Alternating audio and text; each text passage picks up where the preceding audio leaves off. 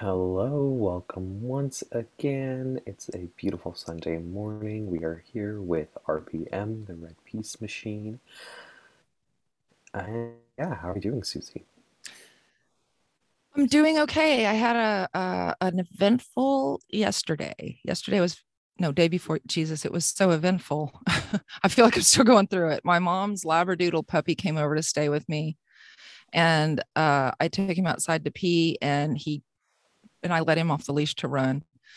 And then he came. Then we came upstairs, and he started doing this, and he was walking like he was drunk, and I got totally freaked Mm. out, and I rushed him to his vet, and he had had heat stress. He was Oh, Oh, having a little seizure. Yeah. oh, So apparently be very careful. It wasn't even 90 degrees. I didn't let him run for because I videoed him running. It was less than a minute. And we went back mm, upstairs. So the vet said that when they took him outside, they cooled him down. His temperature was 104, which is very high. It should be 102. And it was 104. They cooled him down. They took him outside to go to the bathroom and it went right back up. So mm. it's definitely the heat. So that was crazy for me. I'm just glad he's okay. So I'm feeling relieved and still a little. Yeah. How about you, Benesha? How are you? I am good. Yeah, I'm on a very I've I've never been a scheduled type of person, but recently I've noticed that I've I'm understanding the blessings of um, having a schedule and sticking to it. Mm. Um, yeah. Yeah, cool. Dr. Casagrande, how are we doing? Same. Same, Excellent. Excellent. same as Just same. As all of us, same. same. Same. What about you, Ramesh? Doing good, yeah, making it. That says a lot right now. It really does. I think the elephant in the room is we're back in COVID. We're back in stage 5. That's a lot of anxiety, lots of Yeah, anxiety. I am And I don't see experiencing anyone lots of wearing anxiety. masks. no. Are you Mm-mm. seeing people wear masks? I got nobody in my building wearing masks. Yeah, I've been I'm seeing seeing people in people masks. masking again. A Yeah. handful, right? Like, so 15-25% of folks are still wearing masks, yeah. Yeah. Yeah. Yeah, for sure. A lot of my anxiety is coming from the fact that we're back in, but there is no sense of urgency. I mean, yeah. For me, Yeah. it's We're the back up. kids, right? Schools are reopening. We cannot have masks in schools. We're not even keeping kids out of schools if they're positive for COVID. If there's any injury to my younger brother of any kind, if he requires a hospital bed for any reason, he has to be airlifted out of the city. There's no space. So for the record, the blue counties in Texas have gone into rebellion, and masks are going to be required in the schools. Mm. Um, County commissioners, county judges have actually said that it is going to be a requirement that every single public institution in that county, including community colleges and Universities, universities, yeah. will have to wear masks. This is obviously going to be in the courts because those blue counties have sued the governor. Uh, Yeah. about a week ago, I asked a friend of mine, because we were always talking about these policy things. I said, do you think the governor is going to sue the blue counties that are going into rebellion? And he's like, no, why would he do that? What if he loses? And he made a great point, right? Because he's done what he needs to win the primaries, which is, Mm. stick it to the people who believe in science, because those are obviously evil people. And Who's if going he to loses in primary the them? court, that doesn't get him anything. If he wins in the court, it doesn't get him anything. So, but then the Hmm. Blues County sued him instead. So instead of him suing the Blue Counties, the Blue Counties went after him. So this will definitely Interesting. go through the courts. Is Austin on that blue county list? Yeah, Travis County is one of the counties that said it is requirement that they did it on the 11th, so 4 days ago, that all public schools, and they said specifically, including community colleges and universities. So it forces UT to wear a mask, that forces Hmm. ACC to wear a mask. But anyone who's private, they can do whatever they want, including, say, don't wear a mask. Is Sure. that right? Like a private school could say, we refuse to have you on campus if you're going to wear a mask. Yeah, but I think the real question now is, if you're a public institution and you get state funding, do you want to, who do you want to defy? Do you want to defy the county, or do you want to defy the Texas legislature and the governor? Because you know the Texas legislature is going to side with the governor. Of course, the Democrats in Texas appear to be making it impossible for them to do any 30-day special sessions. So it may just be that nothing can be done until spring of 2023, which is in my mind hilarious because, right, the fact that Texas has effectively no government except for 140 days every spring of an odd numbered year. Like, it's just the most preposterous thing ever. Well, we often stretch it into a special session, so we add at least another 100 days or so. Right? But now the Democrats have made it impossible for them to do the special session, and so Yeah. So what happens here if have the Democrats come back to Texas? No, because they started a second 30-day special session, so the Democrats have to stay away for that too. So, but they went ahead and for some reason, I feel like I read that they passed something here. Of course, I don't know how they passed it without having anyone there to vote. They ended up with, I think, 88 yeses, something like that. And or maybe there was 88 people there in the Texas legislature. To have a quorum, you must have 2/3 majority present in the building. They don't have to be in the Senate chamber or the House chamber. They can be in the bathroom, they can be in the broom closet.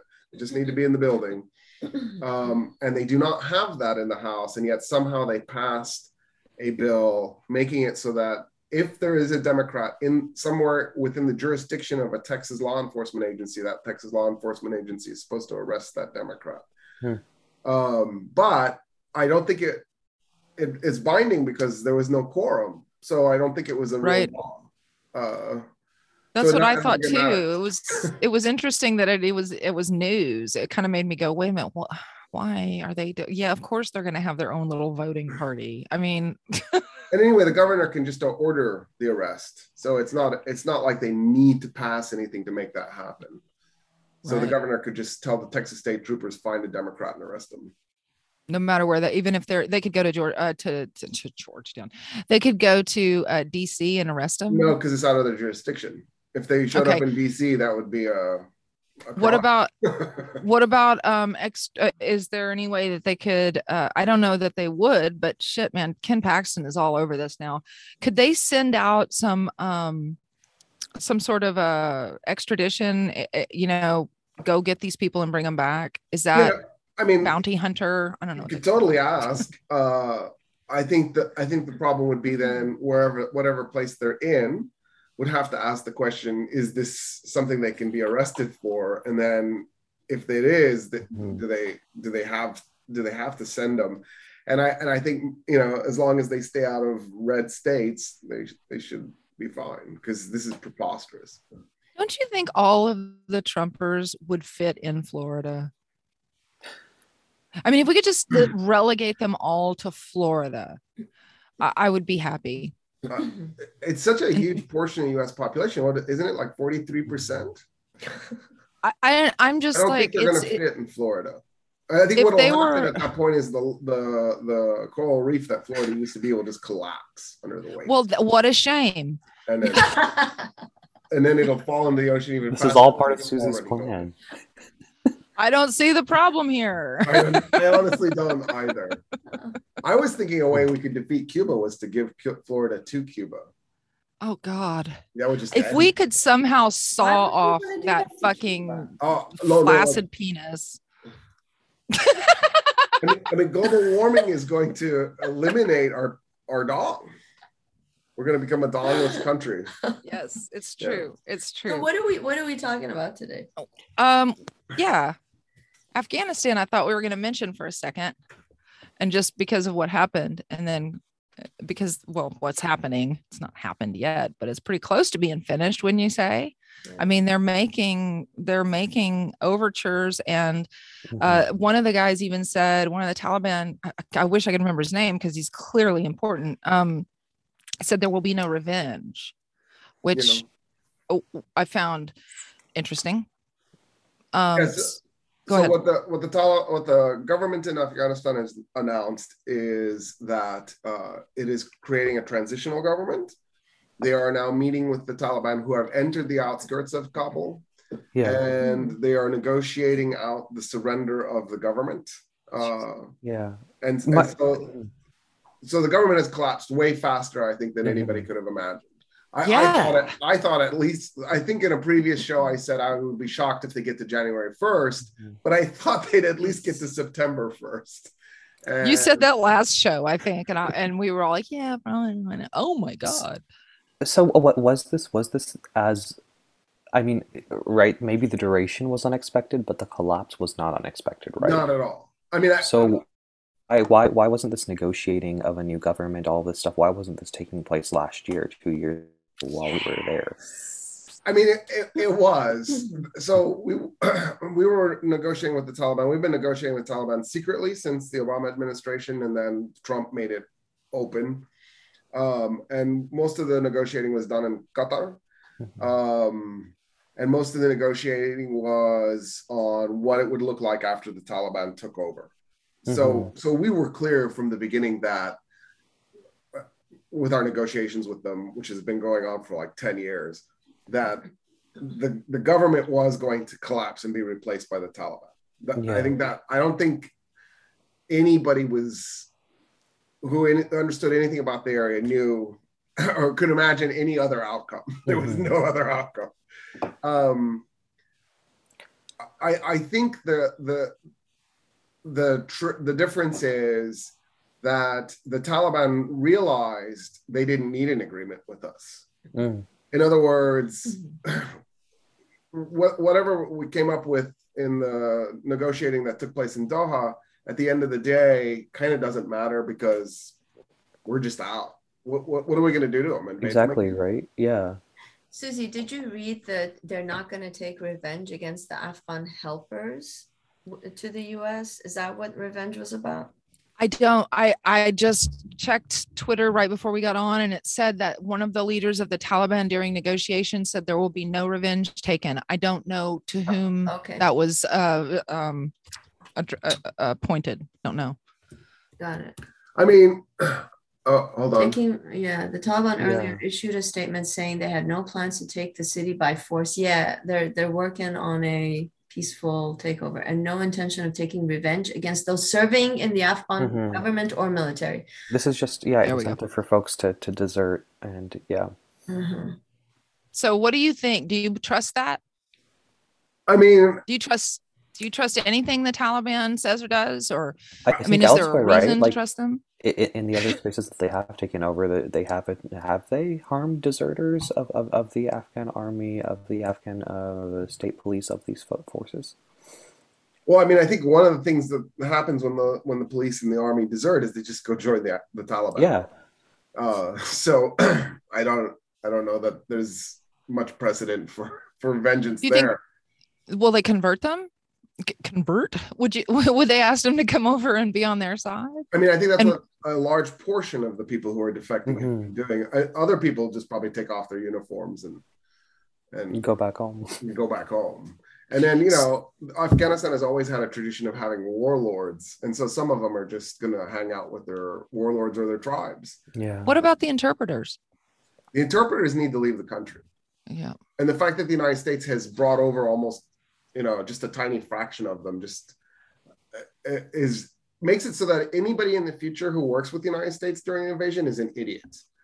Yeah, the Kurds can tell you that. Yeah. I mean, it's just, they get, how many times can you be betrayed before you go, wait a minute?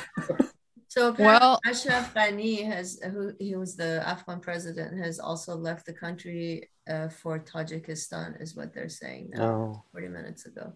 Yeah. Interior Ministry official. So, what does this mean long term? Are we going to see another refugee crisis? Like humanly, this has a cost, right? This isn't just stuff playing out on a battlefield. It is just a map that we look at. There's human beings behind these stories that we're seeing and reading. What is the human cost of this? I would like to seriously talk about that, and not in terms, because we always talk about the refugee crisis, Hmm. or we talk about um, we do talk about the women, but we only talk about what happens to the women in within the confines of a specific narrative. And Wait, tell us that narrative. How do we talk about women the and how? way that, Yeah. yeah, like I just spent a little bit of time going online this morning and reading um, foreign policy, New York Times, Washington Post articles. So just talking about the US media and how the topic of women in Afghanistan is covered. And it's always the difference between pre-Soviet Union takeover in Mm. 1979. There were mini skirts. In fact, apparently, a picture of women in miniskirts was shown to um, Trump at some point to convince him that we need to remain in Afghanistan because Trump was saying there's no hope. There's Mm. no hope. What are we like? Why are we there? It's always been a shithole, and it will remain to be a shithole. And apparently, one of the generals showed him this picture of early 1970s women in miniskirts, and that picture apparently changed his mind. Well, yeah. Well, I am. Change his mind. It's hysterically sad, is what that is. That is how. I mean, he immediately thought, "Oh, more women to look at." I mean, what went through his mind? It had nothing to do with the country. You Well, probably yeah, got I don't even want to be in his mind, except for the fact that some of that narrative that he's got going in his head is the dominant narrative in the US, in the sense that, and I'm not saying that in fact, I would like to talk about how there is a conversation to be had there, but a much deeper one. So yes, women in mini skirts says something, and women in burqas says something else. It says something very important and very deep, except that we never go beyond that in our media. We just says, oh, our understanding of it is, well, I mean, look at this. Obviously, we want them in mini skirts. And it's a matter of, and of course, it's a matter of choice, giving women the choice to wear one over the other, and women don't have a choice. And all of that is right on. It makes perfect sense. It's fabulous. In the eyes of sort of using a post-colonial lens, some folks can come and say, okay, the imperial power, your understanding of this is, if the women are aping us, if they're trying to look like us, if they're aspiring to be more like us, that's desirable, as opposed to anything else. It doesn't have to be burqas, right? Burqas obviously also have extra connotations. So that's where the conversation in our media ends. And we probably don't have time to go into all the details, but that is a starting point for a whole conversation, I think, into why Afghanistan is where it is. And it's a very deep conversation. It's a conversation that is being had, has been happening in academia. And I'm not just talking about pundits who read a book and think they can talk about Afghanistan. Right? These are people who are possibly from the region, or if they're not from the region, have traveled there, know the language, have lived there, been studying it for many, many, many years, have something to say, real. And the conversation is the conversation about Afghanistan is part of a bigger conversation, because Afghanistan is kind of the confluence of because of the Taliban, because of Al-Qaeda. It's sort of this node of trying to figure out what the hell has happened to the Arab Muslim Middle Eastern world. And that mini skirts in the 1970s is, right, there's an inflection point. All of a sudden in 1979, boom, we have this anti-Westernization sort of moment that is just, it's like a wave that's become a tsunami. It just keeps going. And what is that about? Like, I think there's a bigger conversation, there's a bigger movement, there's a deeper thing going on here. And again, in academia, people are talking about little pieces of it. And we even talked about this, right? The United States supporting Saudi Arabia and giving it the means by which to disseminate Salafi ideology was, of course, one of the reasons why, you know, we are seeing literalist interpretations of Islam, et cetera, et cetera. But I think there's other stuff going on, and everybody in academia and out there, again, people who know what they're talking about, not US media or the, you know, the ones we can get readily available to us. I'm not talking about democracy now. Like Al Jazeera and stuff like that. Do you trust Al Jazeera and some of what are some of the just, I'm sorry to interrupt, and I don't want to get back to it, but where would one watch this kind of stuff if we wanted to, if I as a white person did want to go and find out about this stuff, which I do, where would I go to look for good news that's in English?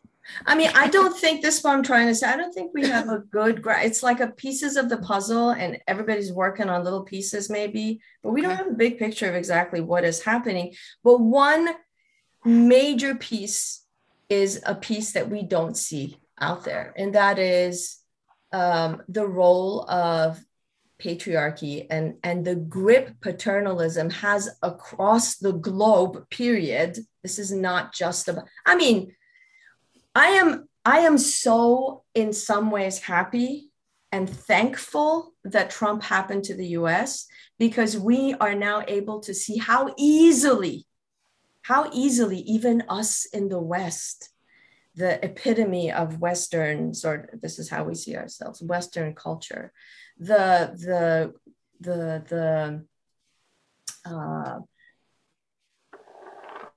how do I say this? Sort of the where feminism has taken the strongest roots, right?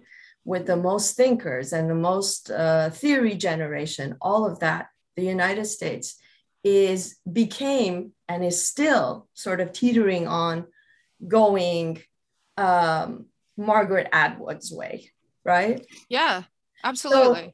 So, yeah. So, but we always talk about patriarchy, but then we don't. It could never possibly be an important reason that we need to discuss. It couldn't possibly, we can't give it the attention that we need. That's not what men really want. I mean, that's, you know, it gets into that whole, we can't pay. Who wrote it? It Can't Happen Here. I want to say Sinclair Lewis. There was one. And then what about 1984? I mean, some of us, not me, of course, I was not alive at that time, but you know, some people did see that thing coming at us, you know. I mean, Philip Dick saw it. All of these people saw these things coming, but we just, like you said, it couldn't possibly happen to us. Go ahead. Yeah. So I guess the point I'm trying to make is Afghanistan is where it is today. Other parts in the Middle East are where they are today. I want to put this out there in big part because as humans, we are moving towards leaving patriarchy behind. We're still at the stage of let's have debate or not. We're still there, but we've come far. I mean, I just think of where we were in 1960 and where we were after the 1970s. And the fact that it's after the 1970s says something huge. It says something that 1970s, late 60s, 70s was the feminist moment. It wasn't. Flawed as it was. It was a moment, right? It was. And then the patriarchy said, that's enough. Yeah. So that's Reagan. So what I'm trying to say is we have got to bring paternalism and the desire to hold on to paternalism within the family unit, within workplaces, workplace cultures, within governance, all of this. We have to bring that in. We have to bring it as an important part of the conversation that we keep leaving out. Afghan men were missing it. Iranian men were missing it. American men are missing it. Men are missing the power. They're missing paternalism. Yeah. Why the fuck wouldn't they? Yeah, exactly. We are still living in a culture that is about domination. And then you take a God-given right of domination away, and it feels like it just slipped out of our hands. What the fuck just happened? It's like the opening of I think it's the Declaration of Independence, where they say that our God-given right to be the leaders over nature. What are you fucking talking about? It's the very beginning of either the Declaration. I think it's the Declaration of Independence. When in the course of human events, two parties have to separate or whatever, and it, it's all so male. It's all so male. I mean, we were brought up believing God was male. Well, I mean, it says very clearly, if you read any of those books, Alpha and Omega. It doesn't say anything about I am, one man. All the people started calling him father. Well, actually, so like just to confuse things, in Judaism originally, there was Asheroth and Yahweh. There were two. There was a male and a female. And what happened was they wrote Asheroth out. They deleted the female. Oh, Asherah. So it was a deliberate event to make it so that there was just a male. So while we've been talking, the Taliban have actually entered Kabul and the police have fled. Yeah. And so now the Taliban are now saying that they're going to prevent looting and they're going to become the new police force. So it's done. It's over. It's over. So there's nothing will left. this be an installment by them?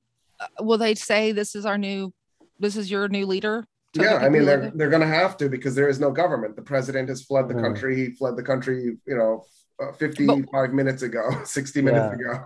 And we're moving into full dictatorship. Is that what you're saying? I mean, dictatorship, schmictatorship. I mean, the United States has single-member district representation with gerrymandering. Like we literally have vote rigging in our elections, and we're always pointing to somebody else going whatever. So will they have the semblance of voting over there? Yeah, of course they'll do that. Okay. Yeah, everybody does that. I mean, like that's just the way. It's like Texas. It's a spectrum. It's a spectrum of autocracy. The Soviet Union used to have elections. Texas has elections. They don't mean shit.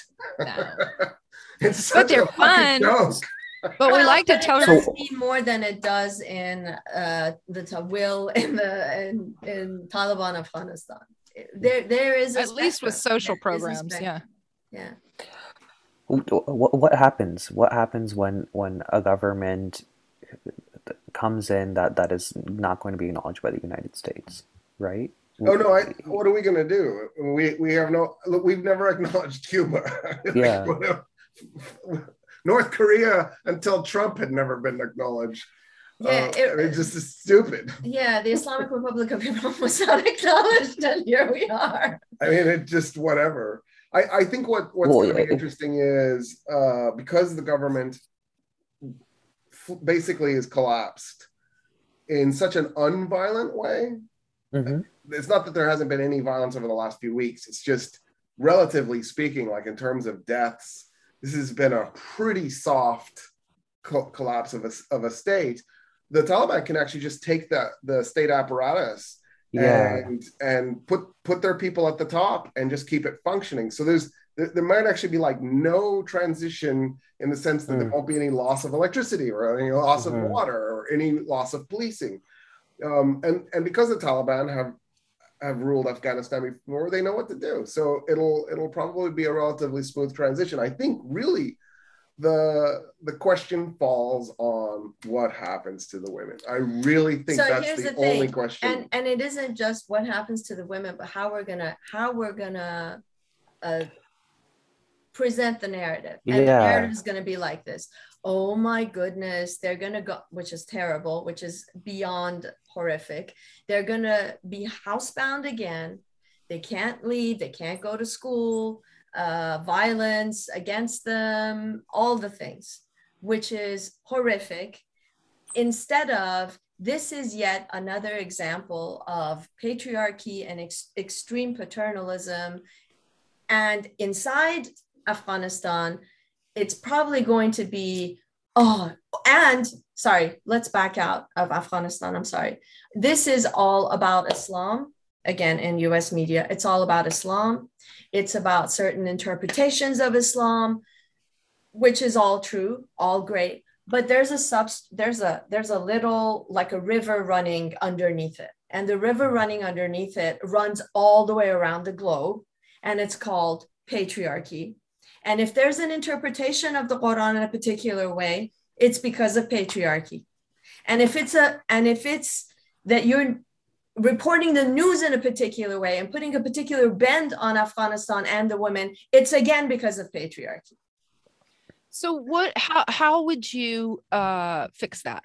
Would that be, I mean, if you, and I don't mean replacing the patriarchy, obviously, I mean, how the news is getting to us. How do we reframe that narrative so that the truth is coming to us? Well, I mean, we just listen to RTM, tune in, and we will give you.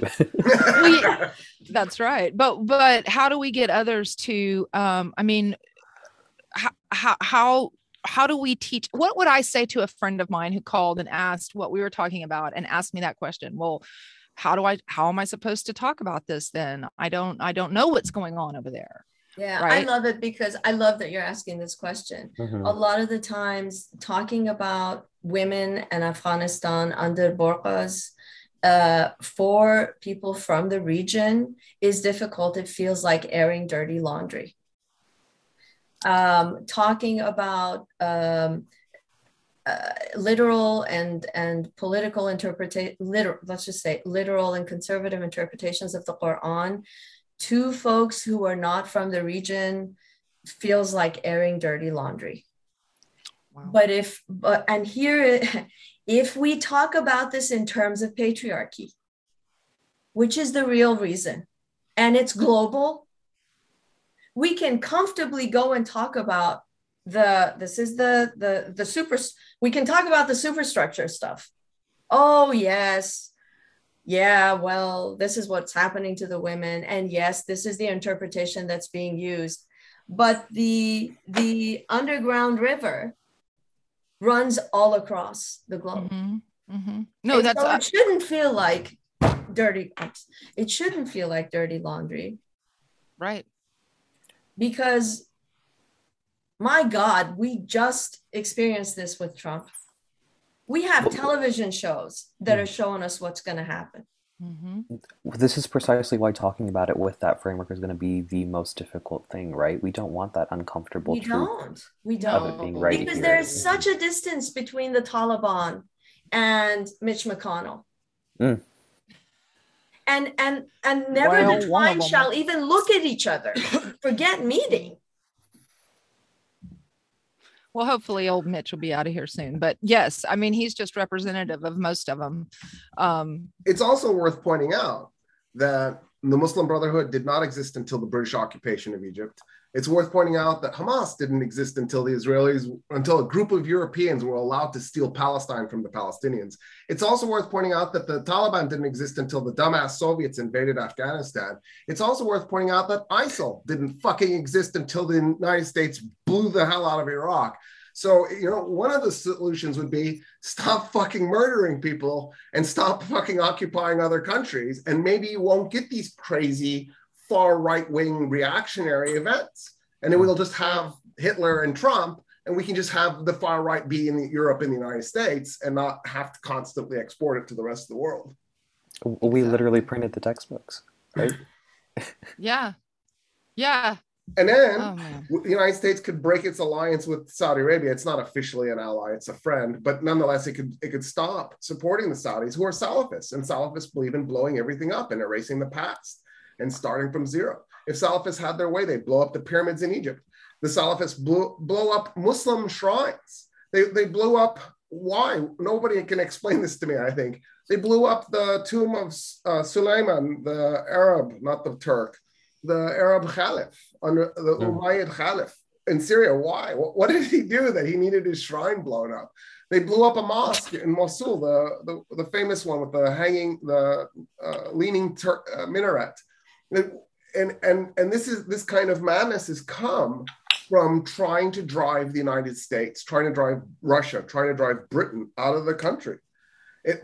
When you attack a country, it makes people crazy. Who would have guessed that violence begets violence? Yeah, it turns people into reactionaries. Never heard that. Oh. All right. Wow. I don't think we have time to continue to our COVID updates. And I don't think this will be our last episode on these themes or topips. So stay tuned. No. Stay tuned. This is what we do. Mm-hmm. This is what we do. If you have any questions, by the way, please put them at the bottom of our YouTube show, and maybe we can get to some of those questions. I'm not going to read them because y'all are mean and call me names, but somebody. Scruffy.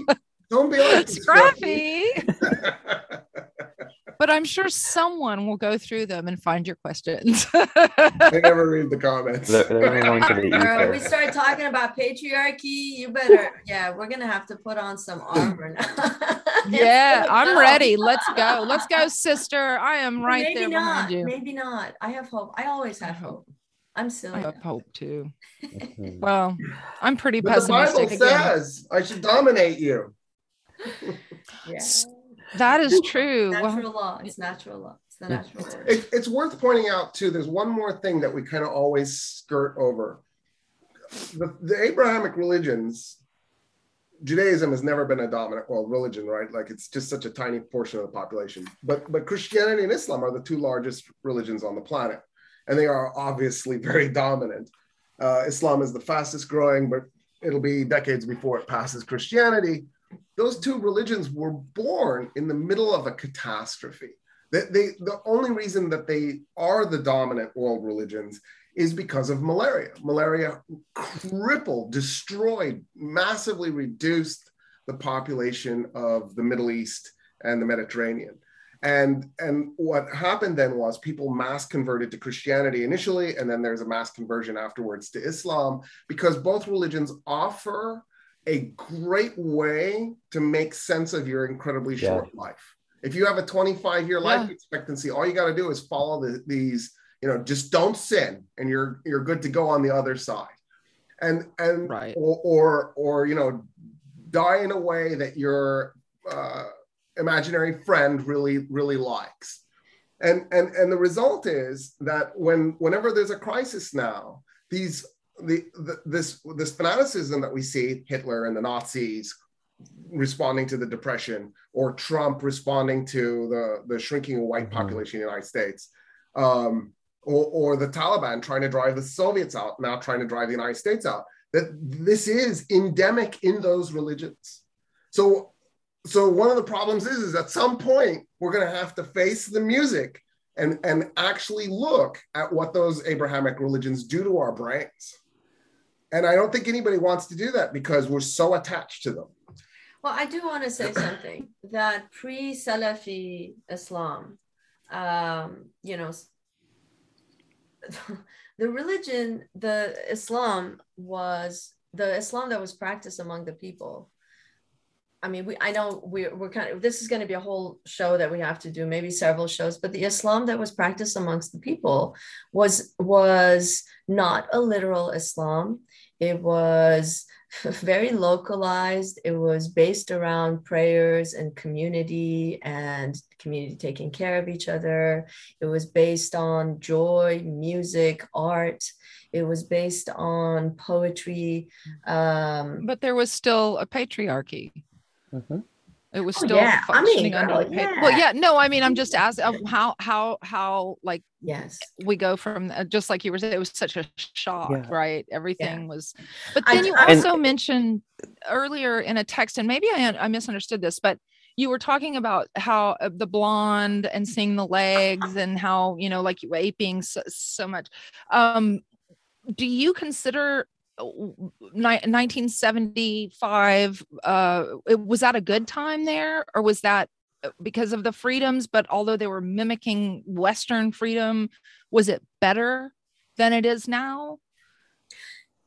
I mean, this is a whole several series of shows, Okay. but I think so before the show started, we were having a text discussion. And one of the things I said was that in popular media, there's a juxtaposition between, again, I talked about it a little bit earlier too, between the burqa and the miniskirts in places like Afghanistan or Iran or Egypt.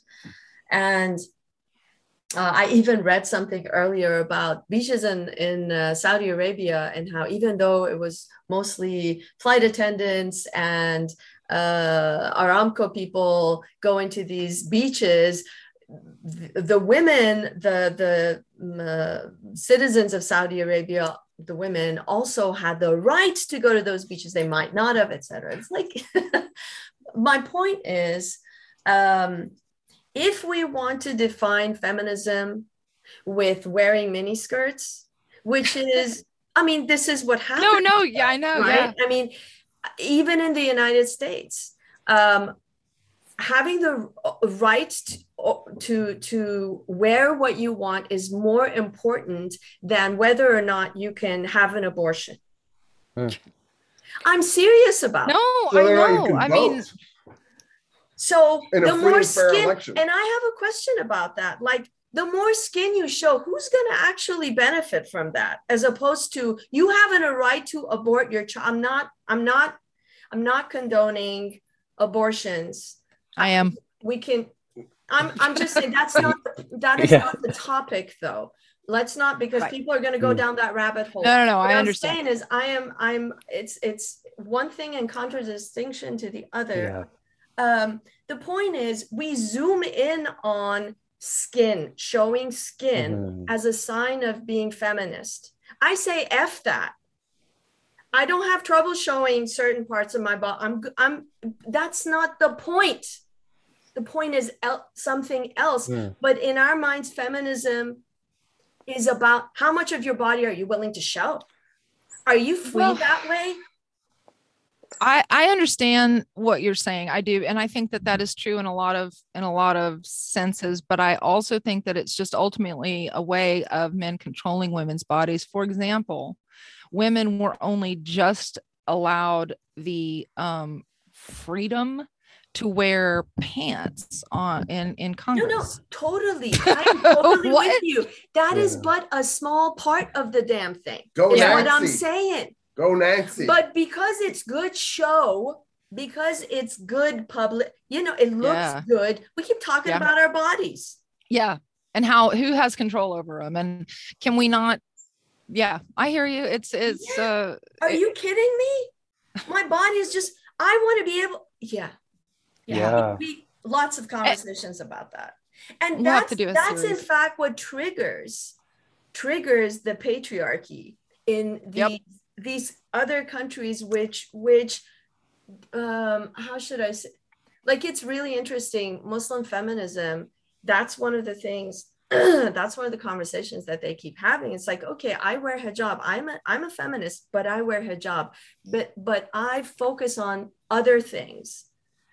Anyway, these are long conversations. Yeah, no, it's true though. Yeah.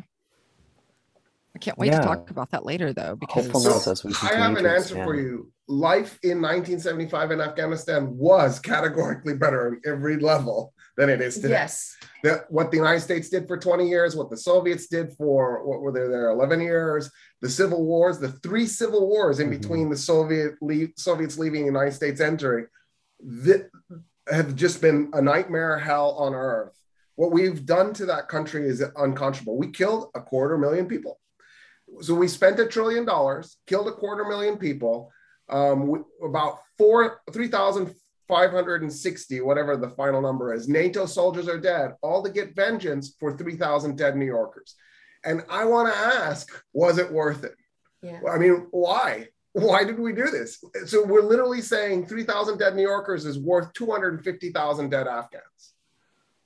And we've got nothing to show for it. Yeah, and I love that you bring this up, Susie, because yes, this is one of the dirty laundry things we don't want to talk about. Absolutely. When the women were able to wear miniskirts, the standard of living was better in both Iran, in Afghanistan, in Egypt, all of that. But that isn't just because that it's a confluence, it's a bunch of stuff. Sure. It's neoliberalism, it's wars. It's very complicated. It's very incredibly. That's why we have this show. And it's also worth remembering that not one of the 19 hijackers was from Afghanistan. That's right. Yeah, so the act of vengeance was just insane. Mm-hmm. But of course, people will say 28,000 Pakistanis died in this time period too. So it wasn't just 250,000 Afghanis; it was also 28,000 Pakistanis. Jesus. It's funny, I'm thinking about the amount of text that has been written on Pashtun violence, exotifying, orientalizing Pashtun violence, and cycles of violence and retribution, all of this. And the scales of, Sorry about this, but as of 31 seconds ago, there is actually now fighting in Kabul. Oh, God, what happened to peaceful? Well, I think it's inevitable there'll be some fighting. But I just don't even know how this is going to go. It's going to last for days. I don't think it's going to last for days. Do you? I mean, we're actually actively sending people back over there, right? Well, yeah, but that was to evacuate, to facilitate evacuation. To evacuate. Okay. The image you need to have is when we were leaving Saigon in Vietnam with the helicopters being pushed off the aircraft carriers. That's what we're doing, basically. That's great. Burn and run. I'd like to see how the U.S. Comes to the aid of its helpers. Yeah. That's a whole nother can of worms that can be opened up. But yeah. Yeah, we are so fucking magnanimous. I'm sure we'll do something. All right, everyone. Stay tuned. Stay hopeful. Keep your narratives complicated. Do not stop at the miniskirt. Thank you. So many other cute outfits to wear. Like tights. Come on. Yoga pants. What happened to a good old-fashioned leotard? Man, I just heard a man say that, like in a professional setting, that we should not wear tights because not all of us look good in tights. Of course, he meant the women. What man wears tights? What man looks good in tights? Yeah. Hey. I would like to see that. I feel like I should wear tights as an act of camaraderie and support. Oh yeah, you want to do support? Wear control top pantyhose and a bra. And a bra. Well, actually, I think if men had to wear their jock straps as often as women had to wear bras, that bras would no longer be a fucking thing. Well, I gotta tell you, as a father of 2 boys, I really have made a mistake not wearing a jock strap for the last 11 years. Oh, and the conversation spirals. No, I bet. Or it gets elevated on that. All right, y'all. Bye, everyone. Bye. Goodbye. Bye.